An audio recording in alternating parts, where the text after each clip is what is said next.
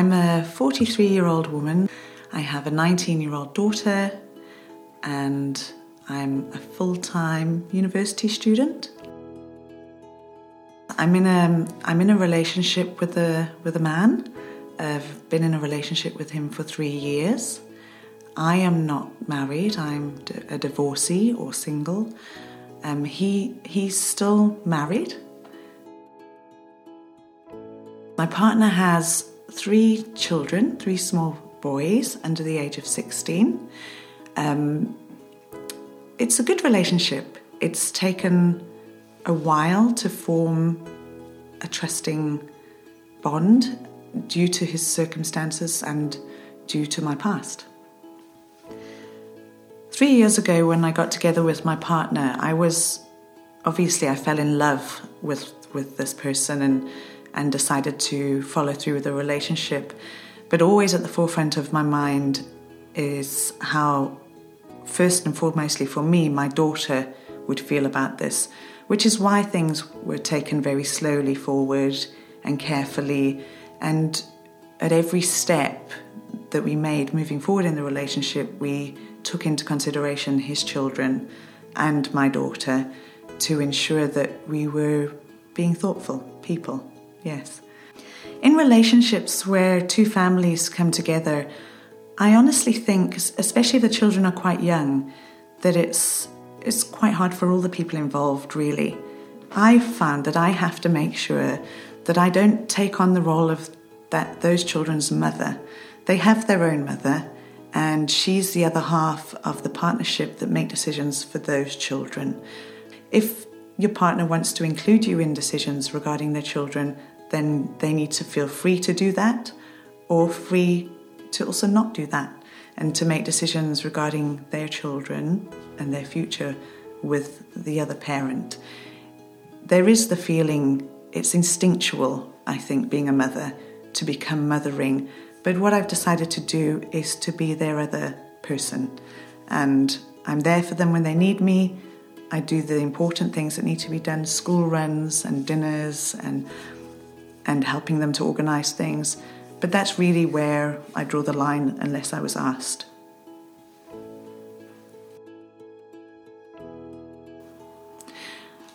I encountered quite a lot of difficulty coming to terms with my partner's situation in the reason for him and his wife being split, and in that they were split but not divorced, and in the way that they were dealing with their separation, and I was new to this situation. There were a lot of fearful thoughts, afraid of being hurt. I think when you get to sort of your middle ages, you've experienced pain, obviously, in relationships. And on the other side, there are the positive, looking forward, falling in love, what will come next. I did definitely feel fearful, but I overcame those thoughts as being really unreasonable. So yes, I did. I experienced fear, but I worked with it, and I'm really glad that I didn't give in to it and give up. The difficulties that I experienced influenced my decisions quite strongly, really. I decided that I should live in my own home with my daughter, and any parts of our life that we shared was purely by choice.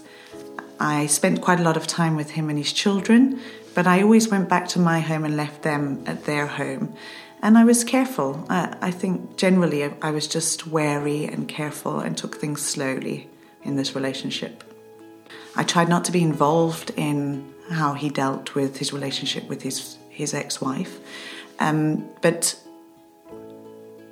I think for them themselves, they were trying to figure out what their relationship was. So I was a little bit confused by it, to be honest.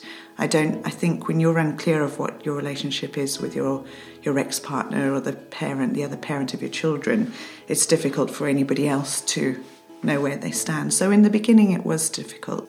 I felt like I was a third person in the relationship, and that they had something that I wasn't part of, and I didn't quite understand. I felt quite confused by the way they were dealing with the end of their relationship or their new relationship. And sometimes isolated and wary. I feel a big factor that influences behaviour towards his ex-wife is that he loves his children, and they had these three children together, and he truly believes that if their mum is happy, they will be happy, he will be happy, and all will be well in the world. I felt a little bit of peer pressure, you could say, or pressure from friends, in that the situation was unusual, and at the time it was very unusual. Nobody else really knew of anyone in this situation. It's hard to compare it to anything else. So I think people were wary and worried for me, obviously, and for my feelings and how I was dealing with it. But I felt pretty in control. I think after years of life experience, you learn what you need to do to keep yourself safe and also to enjoy life a little bit. I don't have any recipe to how to deal with open, honest relationships. I think for each couple or each relationship in the world, it would be different, as you have to take into account the other person's feelings, the boundaries, and actually how you address problems. Becoming angry or keeping things inside would be a negative, and I have done that. But they've always managed to be brought out to the surface in time before anything becomes serious, and dealt with and given the correct attention. They've never been pushed aside, my thoughts and insecurities. They've always been given good attention and fair consideration. After 3 years, I feel differently. I feel confident. I talk a lot about what bothers me, and my partner understands that I have these feelings and difficulties, because over the process of these 3 years it has come up. In this relationship, I see a beautiful future, without a doubt. I feel that way.